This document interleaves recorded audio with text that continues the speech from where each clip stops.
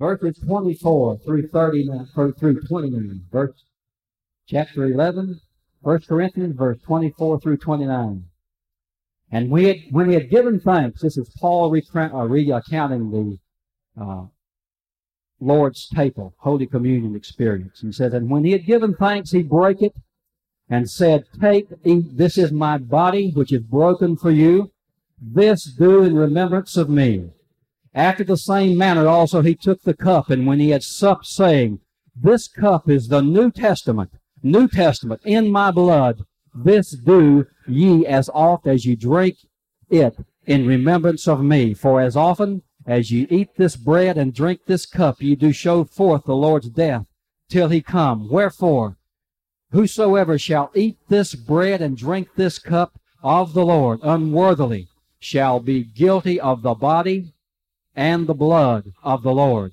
But let a man so examine himself, and so let him eat of that bread and drink of that cup. For he that eateth and drinketh unworthily eateth and drinketh damnation to himself, not discerning the Lord's body. And text verse is verse 29, as we just read. For he that eateth and drinketh unworthily eateth and drinketh damnation to himself, not discerning the Lord's body. The Lord's body. Paul is writing to the church at Corinth.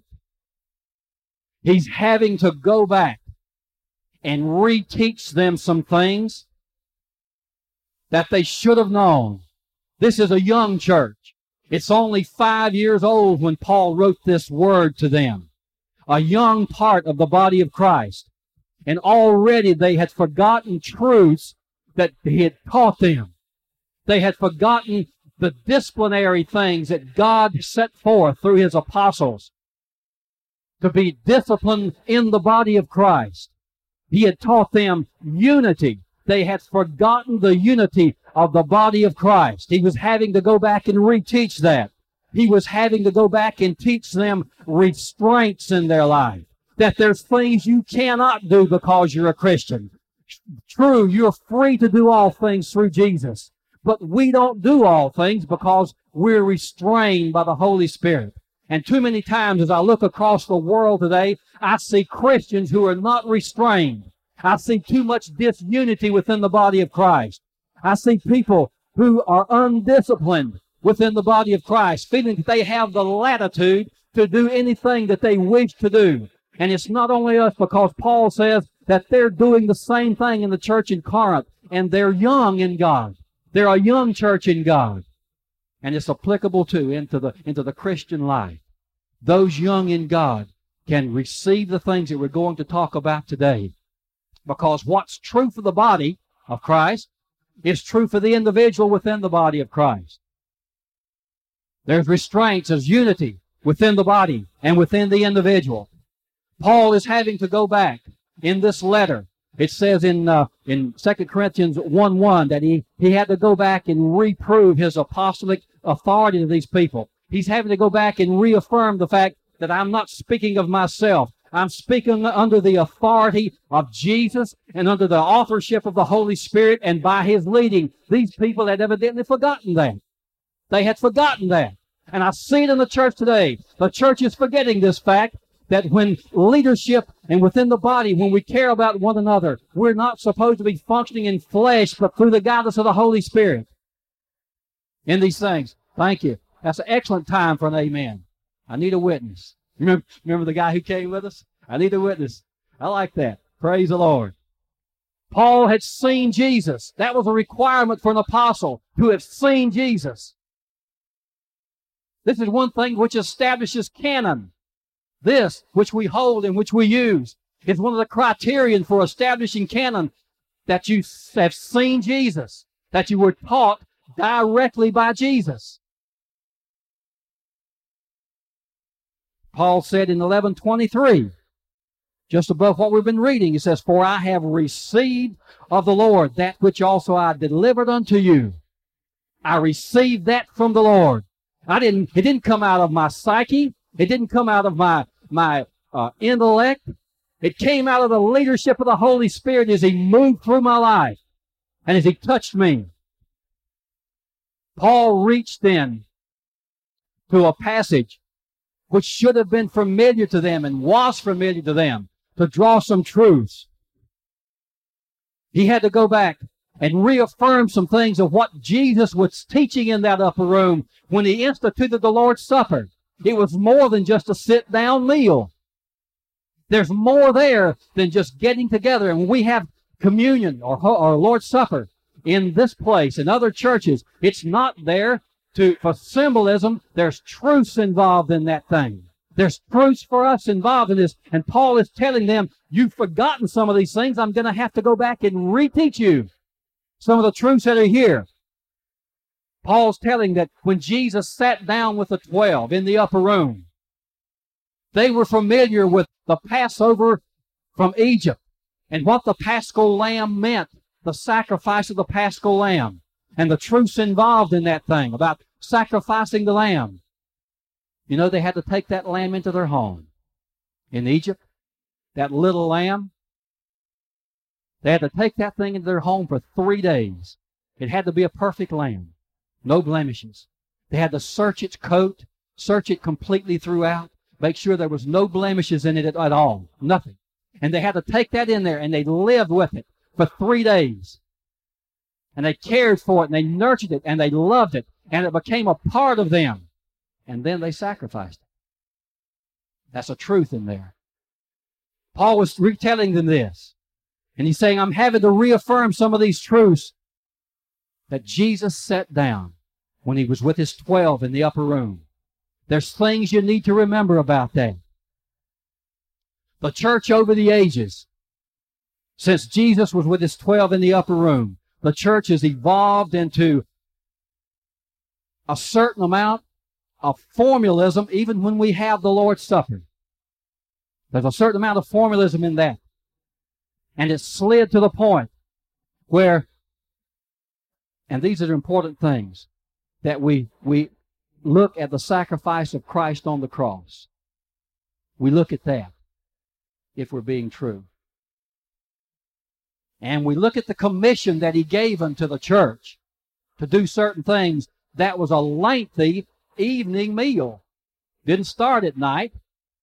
It was a lengthy evening meal, for it says it was night when they went out. But they drew aside in fellowship for an extended period of time, and Jesus taught them. If you want to look at the synoptic, it's in there somewhere, Mary. What is it? Thank you, Lord. Some of them get hard to get out. Thank you, Jesus. Synoptic Gospels. He taught them many things that afternoon, many truths, and looking at his cross sacrifice and the commission that He gave to us. All these are great, and they're wonderful things to look at Christ and the cross, and they're necessary. But Paul is telling the Corinthians that there's more to it. There's more to it. There's things that you've forgotten.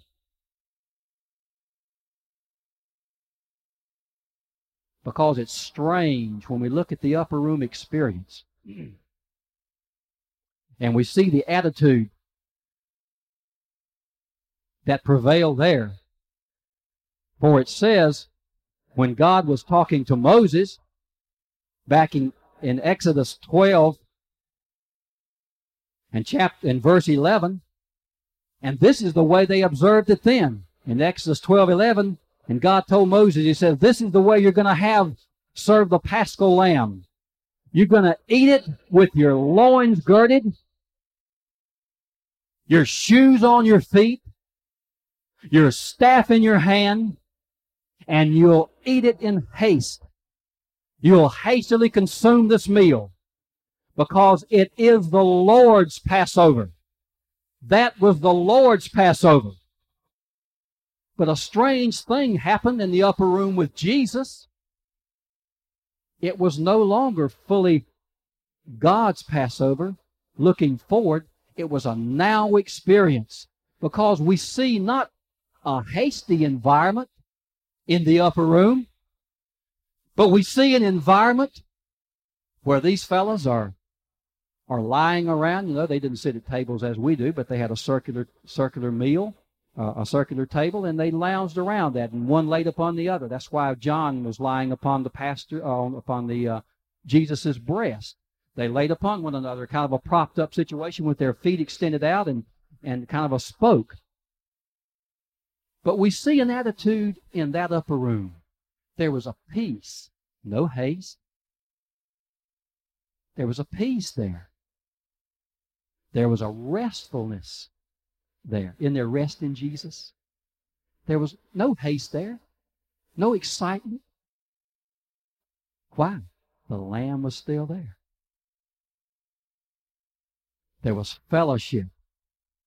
Not each person drawing aside to reflect on their sins, as the Jews reflect even today. On the day of Passover, they do certain things, and it's a self-purging. Well, we rest in Jesus, you and I, in this day, and since He instituted it here. And this is what Paul is saying. There's more to the Lord's Supper than you're seeing. True, it's the cross, but there's more. There's more to it. What was happening? Jesus, before the eyes of the apostles, was changing forever the way that they observed Passover feast. He was changing that. He was laying new truths for them. He was laying down new concepts and methods of doing that they would remember. What's He saying? He's saying, don't box God in. It's before the upper room, God had functioned in certain ways. After the cross, God functions in different ways.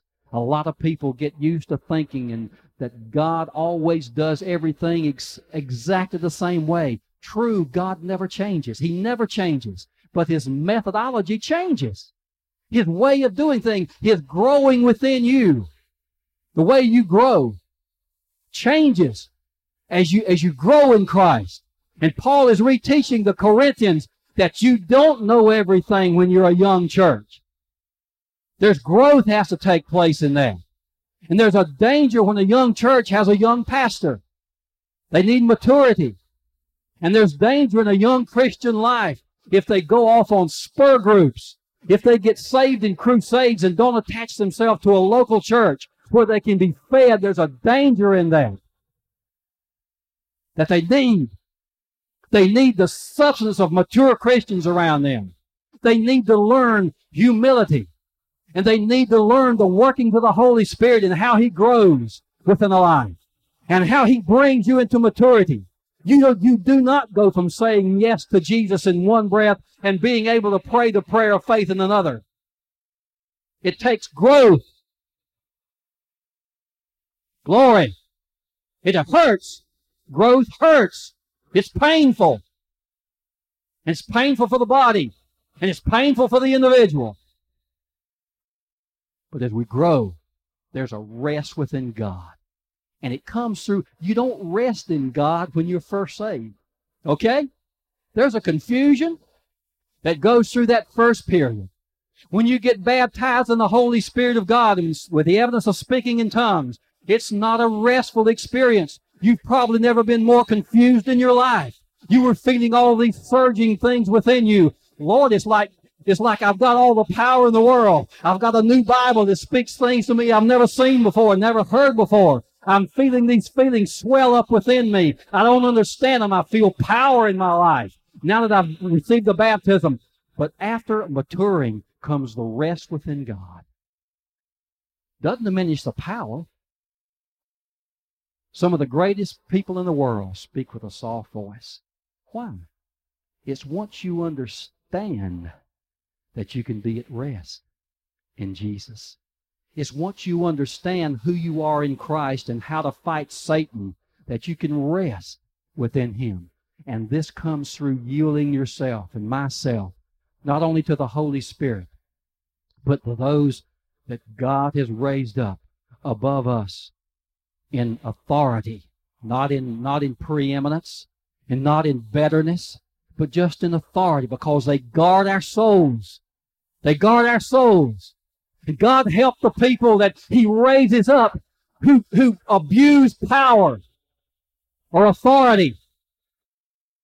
It's a frightful thing to stand in the presence of an angry God. And we learn this as we mature. And as we go, as we learn rest, we learn to use that which God gave us with great wisdom, because we'll account for that. There's an application to the Lord's Supper.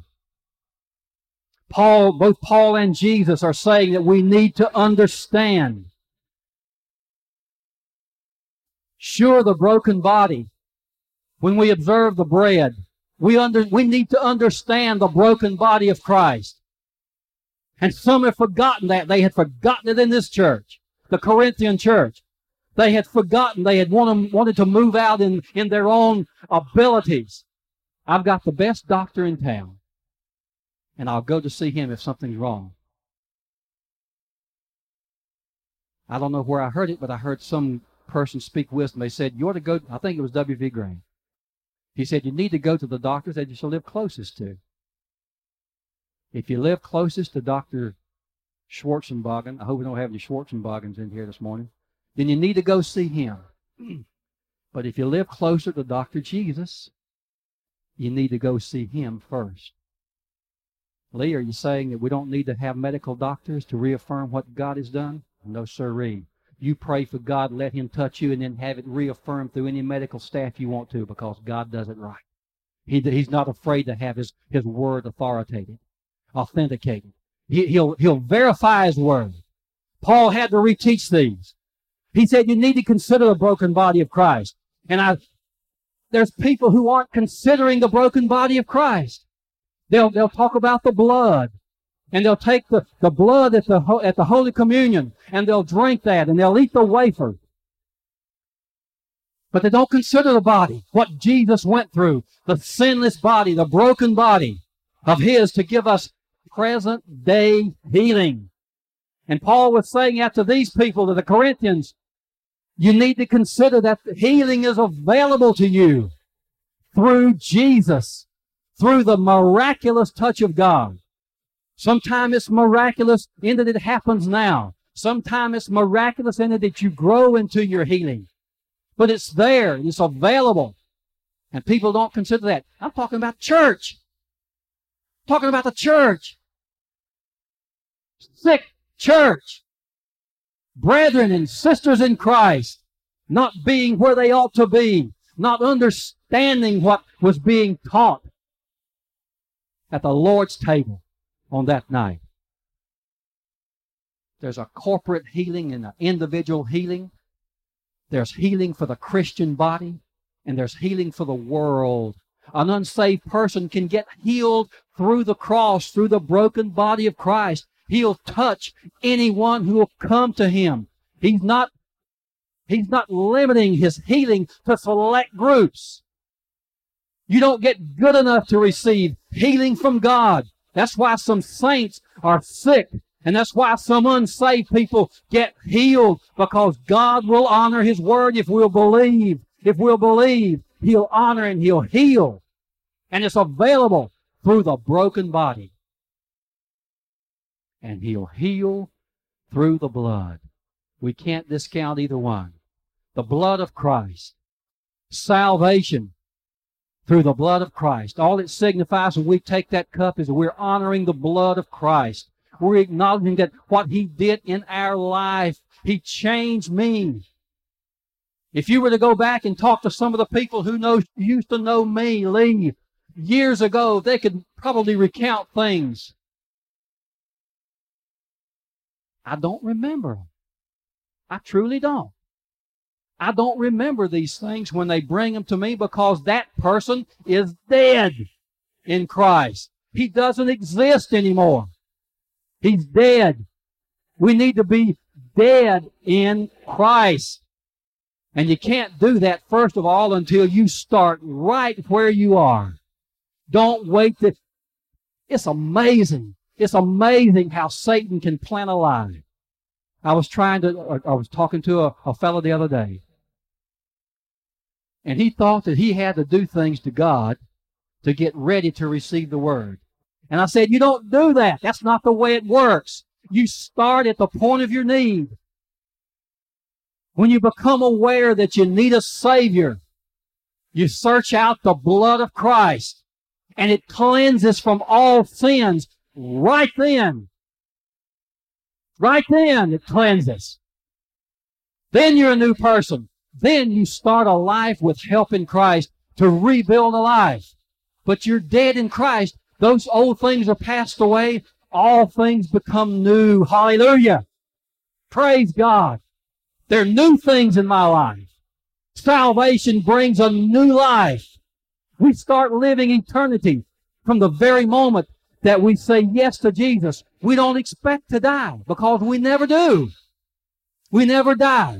From the time that you say, yes, I'll make you the Lord of my life, we never die. This thing that we're housed in, this fleshly thing, if God doesn't tarry, or if He tarries rather, and we go through the grave, we'll lay this thing down. But I tell you what, I used to place a great importance upon this thing, but I'm learning more and more how fragile and how little it means to me, because God has worked a work. He's started turning me around, and He's working things in my life as He is yours. We're learning to move through the spirit man, not through the body man anymore. You see, when we're first saved, our mind is still used to thinking body. Feed this thing, tenderize this thing, give this thing pleasure. But when we have a new spirit, the body is still dominant. That's why we have to renew it over to making the body and the mind come in line with what the Spirit is doing. And we do that by recognizing the broken body and the blood of Christ at the communion table. At the communion table. And there's rest in that. And we need to recognize, too, that we can play games. We can go into organizations. We can place ourselves in fellowships that say unto us, God is like a mountain, or a mountain, for if we have any northerners in here. God's like a mountain. If you don't go up this way, you can go up this way. You can go up through this ideology. You can go up through this thought process. You can go up by recognizing this truth or this truth. As long as you get to the top, that's all that matters. If you want to believe in some kind of ism, Confucianism, or any other kind of an ism, that's okay. Truth of God is understanding God. But that's a lie. There's only one way. Only one way to the top. Only one way to God, and that's through Christ Jesus. And we'll never, never have life eternally unless we go through Him, because He says anybody else who comes up any other way is as a thief and a robber. A thief and a robber. And I hate a thief. I absolutely hate a thief. I'd rather give you anything that I've got than to have you steal a penny off of me. I would. I hate it, Brother William. I hate a thief. I think it's one of the lowest things in the world. I think that's why God included them in the early church, in the early teachings about thou shalt not. I think He abhors them too, because you don't get something for nothing. It doesn't work. That's why communism will never work. That's why socialism will never work. That's why all the communal activities will never work. They never have, they never will. You don't get something for nothing. There's a price. And it's been paid. That's what we need to understand. The body and the blood paid the price. Glory. Thank God. Praise the Lord. Okay, so Lee, if we're not only to look at the body and the blood when we have Holy Communion, what are you talking about? What else is there? Paul says to the Corinthians that there's more. There's more to this thing. What are you talking about? Paul is saying that when you draw aside and you commemorate this Holy Communion before God, it's body language. It's body language he's talking about. It's family language. Not an act of going through a ritual, but it's an act of being aware of the needs within the body of Christ. Christ is the head. He's not the body. We're the body of Christ. He says, these things come because you fail to discern, not the head. He's complete. It's because you fail to discern the needs within the body of Christ. There's times that I hurt. There's times that you hurt. There's times I have needs. There's times when you don't understand what I'm doing. There's times I certainly don't understand what you're doing. There's times I don't understand what we're doing. And it's not always necessary. But I need to be attuned to the spiritual feeling through the Holy Spirit of your need. And you for me. You don't have to understand everything about me. It's not necessary. You may not even like everything that you understand about me. And that's not even necessary. I wish it were. It's nice to be loved. It's nice to be appreciated. And it's nice to be wanted. But I tell you something. I learned, and it was painful a long time ago, to quit worrying about what people thought about me. That's right. If you do that, you're never going to do anything for God. Because Satan can always put somebody in your path that says, you're nothing, you're not worthy, I don't see in your life what you're claiming. I don't see coming out of you the fruits that you say coming out of your mouth. I don't appreciate the way you comb your hair. I don't appreciate, your diction or various and sundry things about you. I don't appreciate that. But then on the other side, there's always somebody else come up to you and say, oh, you bless me. I've looked at your life in some areas and you bless me. You've just blessed me because I see your consistency. I see the consistency within you. And the things that you've learned, some of the things that you've learned, I learned from you, and I didn't have to go through that experience. We don't have to travail and anguish in all cases. Sometimes God gave us an intellect to learn from other people. We're supposed to be smart enough, Tommy, that when we see an obvious truth and it lines up with the Word of God, that we don't discount that thing because of our hard-headedness and go ahead and do it and pay the consequence. We're supposed to be able to learn. We're supposed to be teachable. Amen. Praise God. So Paul is saying, this is body language we're talking about. We're supposed to be caring about one another. Verse 28 in the 2 Corinthians there, or 1 Corinthians we're just reading about. But let a man examine himself. You don't examine me. You don't have the right to examine me. Amen. God didn't give you that right. I don't have the right to examine you. But I need every day, every second, every minute to examine Lee and keep him in order. And if I take care of me, I used to feel this way when I used to mess around with airplanes. I figure if I got Lee there okay, the rest of them in the back would be okay. Because they're going to get there about a half a second after I do anyway. That's right. Praise the Lord. Examining ourselves.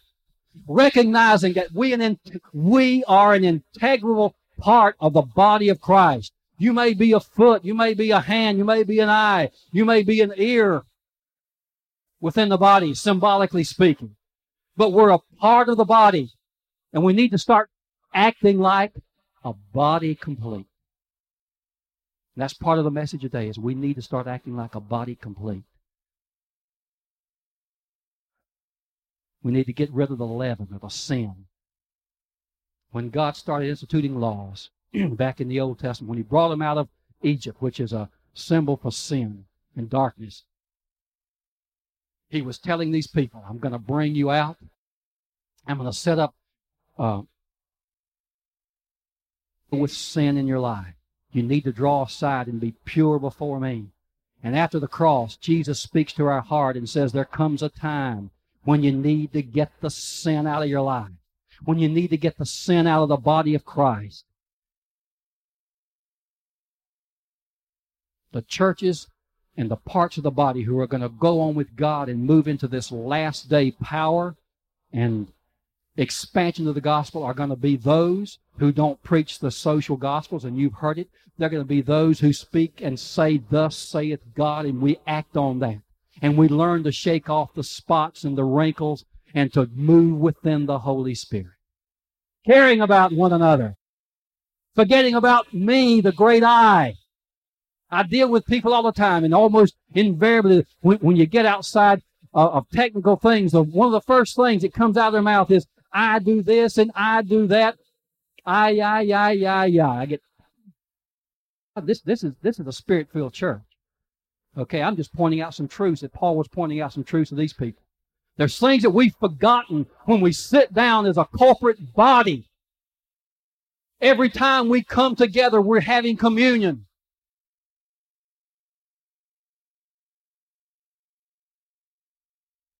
We're observing the body.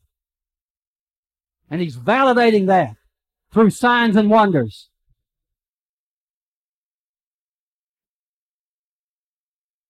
I heard the question asked, why isn't God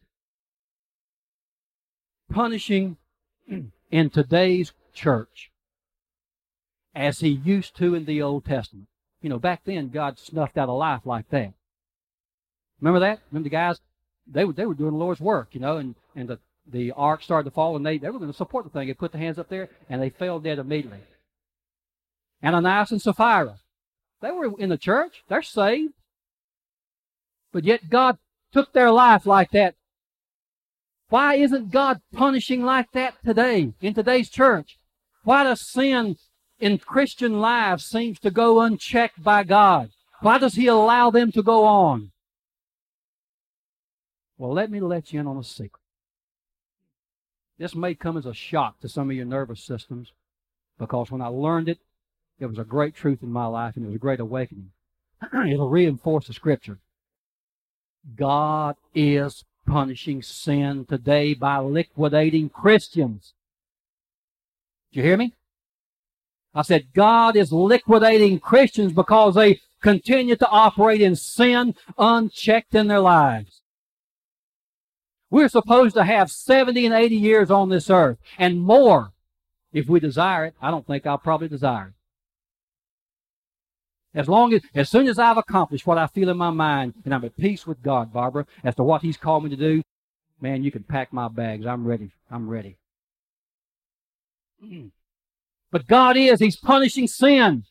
We see Christians dying at 18 and 20 and 25 and 30 and 50 and 60 years of age under the judgment of God.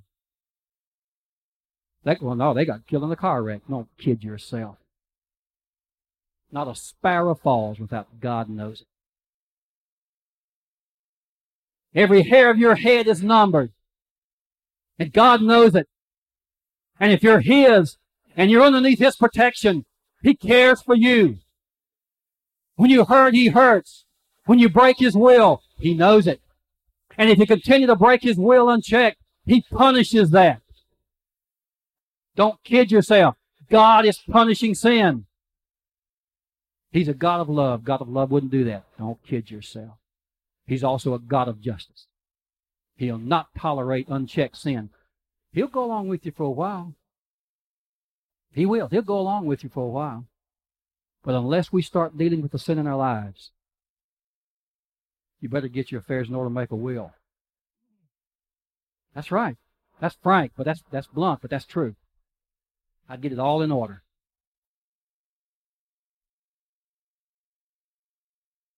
Because we're eating and drinking damnation, it says in verse 29 and 30. For he that eateth and drinketh unworthily is drinking damnation to himself, not discerning the body of Christ, not discerning what that person next to you needs. If you go ahead and turn a deaf ear to that person next to you, or you turn a blind eye to their need, or you go on in flagrant sin, you're drinking damnation to your soul.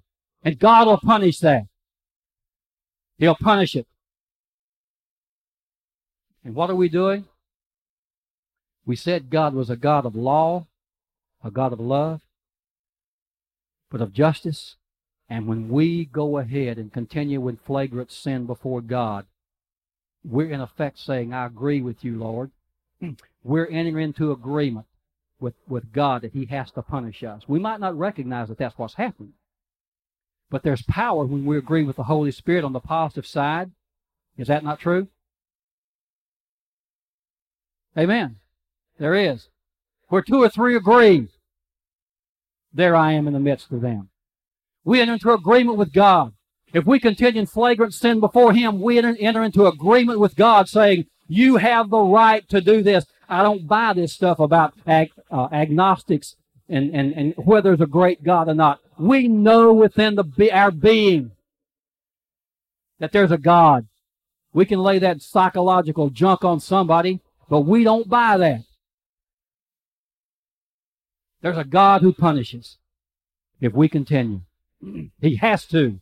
It's His law, and He has to stand by His word. If He says, thus saith God, I'll give you strength in this area, and I'll save you here. And He says, if you don't do this, I'll punish you over here. And we say, God, we know you're going to honor this, but we're not really sure you're going to honor this part about killing us. Are we kidding ourselves? No, He has to do it. His word has to be true. We're entering into agreement with Him. Thirdly, there's restoration within God. There's restoration.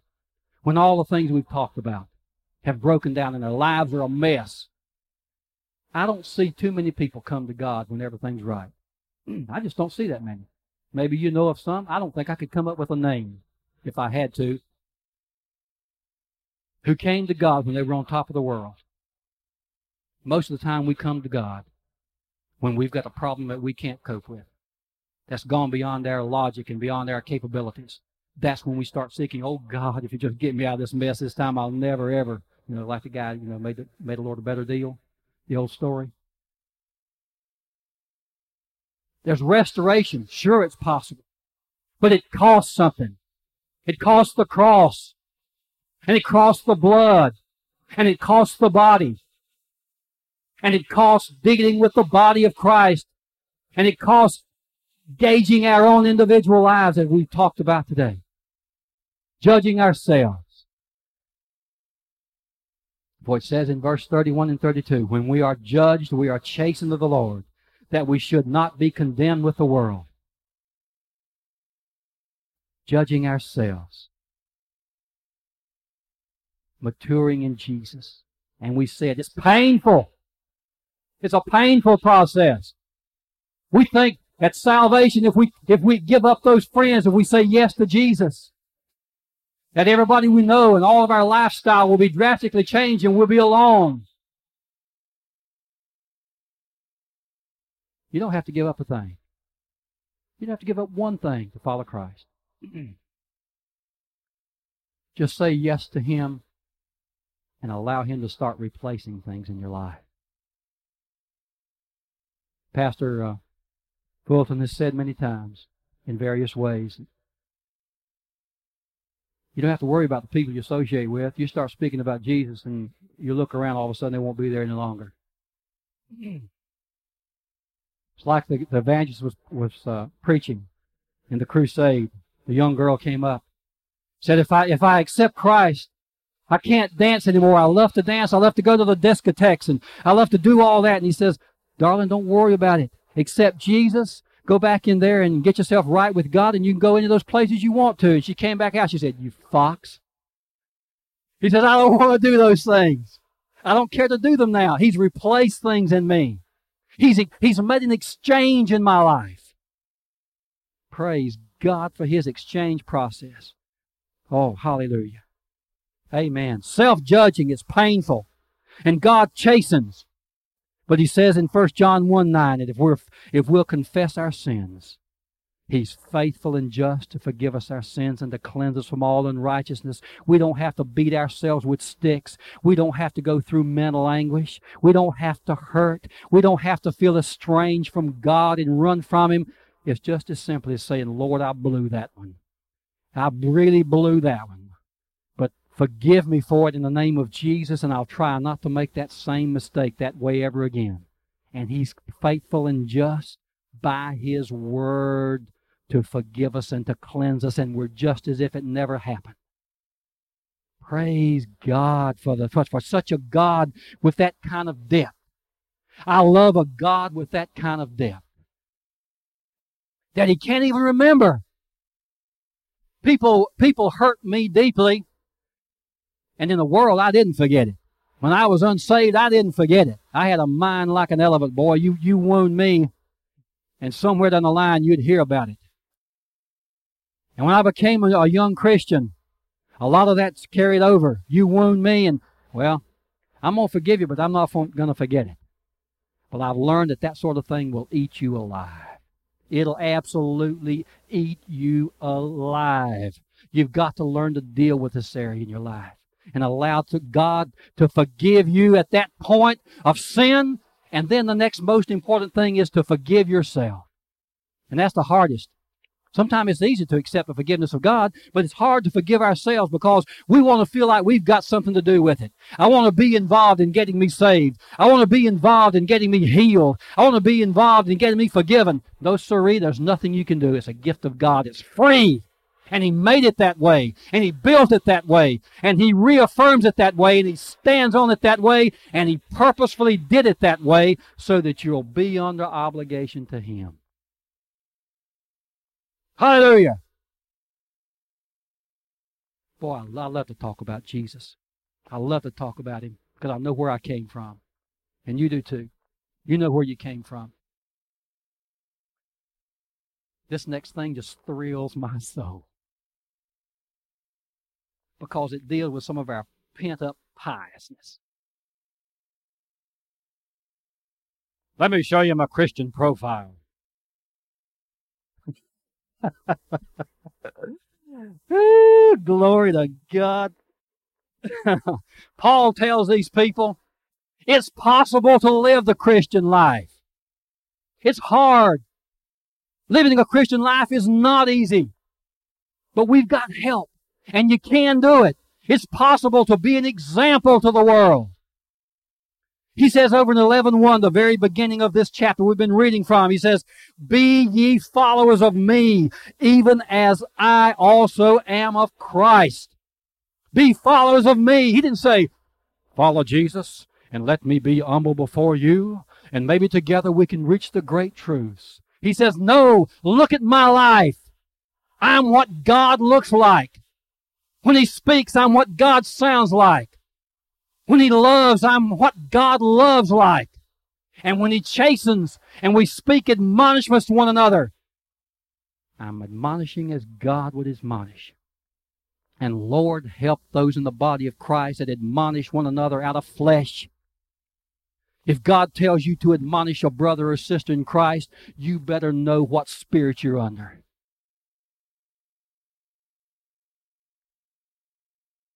But Paul says, look at me.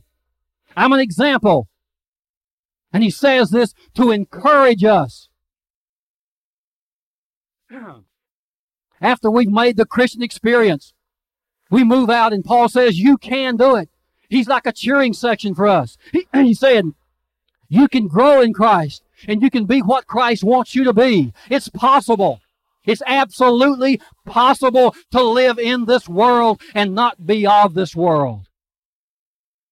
And too many people don't think they can. Too many people don't think they can. He says, be followers of me. The world needs an example Christian. They need an exemplary Christian in the workplace. Sometimes you're the only light that's there.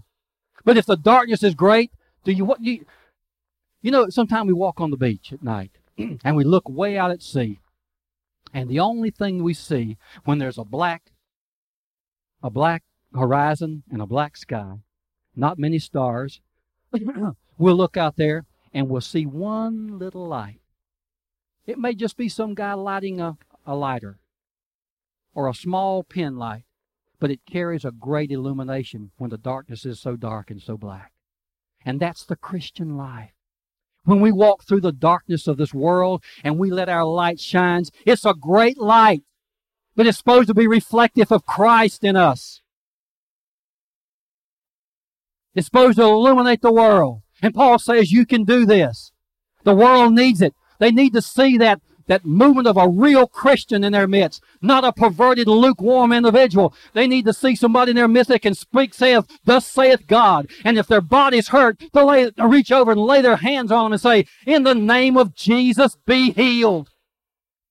And let God heal them, and then give Him the glory for it. And I love to do it.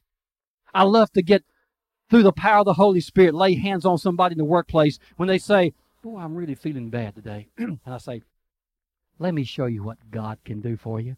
And just reach over and lay hands on them and pray for them.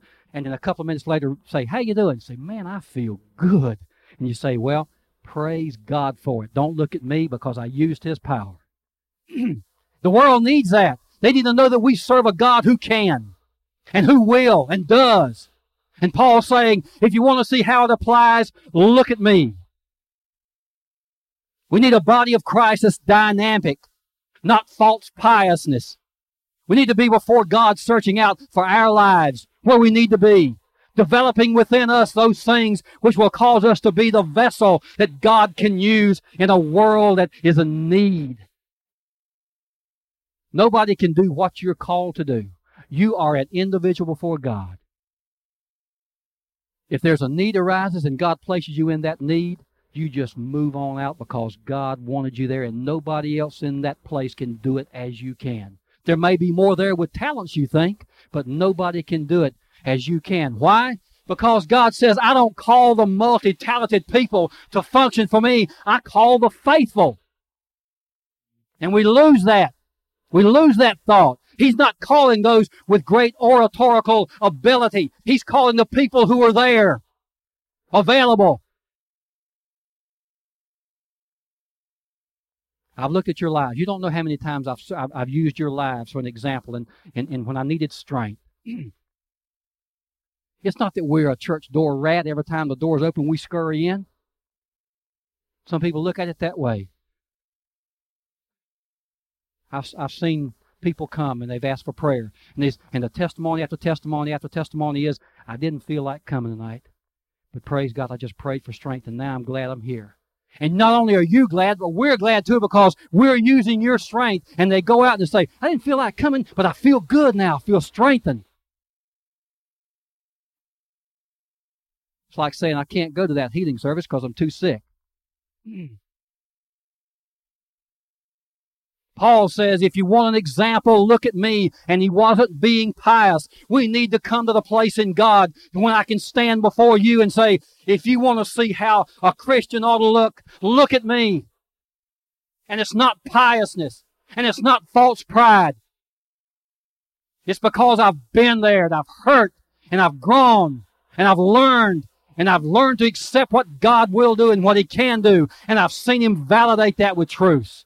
And I've seen myself come through the other side of the storm stronger because of it. And I can stand and say, well, if you want an example in Christ, you look at me. And I keep it that way because I stay before God. That's the way the Christian life ought to be. And when we have a person like that we can look at the fruits of their life, which is the only way you can tell something. You can't tell by what somebody's saying. When we look at the fruits of their life, and we say what God says and the way it's supposed to apply to us and what I see coming out of that individual's life, they all line up and they all look like Jesus. Hallelujah. Let's stand. Father, musicians, if you please. Father, in the name of Jesus, I think I've spoken exactly the words almost verbatim with a couple of instances just thrown in for accentuation that you gave to me to give to this people today. I've been as obedient to you as I can, that I feel I could be. But right now, I have to turn everything over to you because only you at this moment can do things that I couldn't do and have no desire to do. Is to change lives. Those people who don't know Jesus as Savior, you've heard the word. You've heard the cost. But you've also heard the assurances of what He can do in your life. And as the musicians play, if you don't know Him through the blood, you're only one yes away from Him right now. You're only one yes away from giving Him your life and allowing Him to start today to change you. How many Christians? You're a Christian. You can say, I belong to Jesus. I've made that decision. Jesus is the Lord of my life. Raise your hand up right now. Jesus is the Lord of my life. Oh, his hands go up.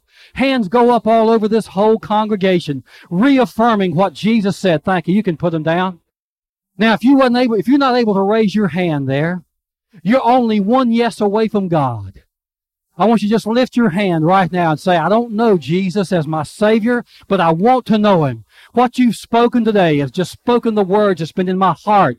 They speak truths to me, and I understand now what I must do.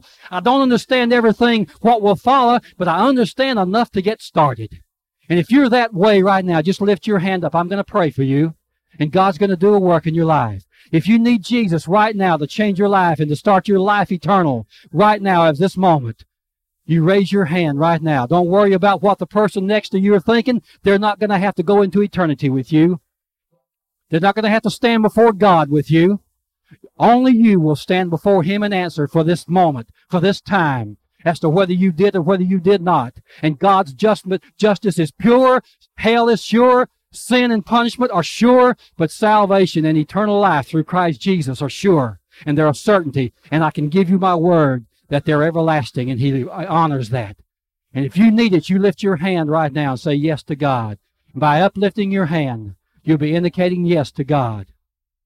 Right now, as we pray, as the Holy Spirit leads to your heart, you lift your hand right now. We're going to go on. I'm not going to belabor this.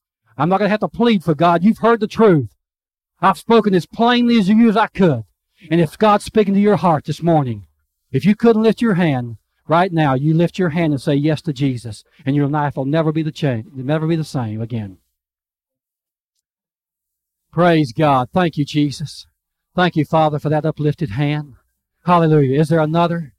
Is there another as the Holy Spirit moves? In the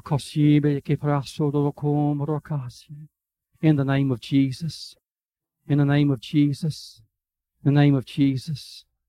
Okay, if you've been with Christ for a long time, and some of the things that we've spoken today about not discerning the body of Christ, true, you've observed the ordinances of the blood and have drunk the blood, and you've eaten the wafer, but you've never fully discerned the body of Christ, and there's areas within your life that you need to just yield before the Holy Spirit, allow Him to change. Raise your hand. Yes, praise God. Yes, yes, yes, yes. I want those with upraised hands just to step out and come forward down by the altar. Just step out right now. Those with upraised hands, yes, as the Holy Spirit moves, you step out right now. Praise God. Allow Him to just start that work in your life right now. If you've not been discerning the body of Christ, if you've not been caring enough in your care about the body, if you've not been feeling enough, if you desire a new area within the Holy Spirit, and you want Him to start renewing things and refreshing you, you come forth right now. Step out right now. As many come. Hallelujah. Saints of God, you pray. You pray right now. Somebody needs your strength right now. Somebody has need of your strength right now. You pray. Glory to God. Hallelujah. Praise God.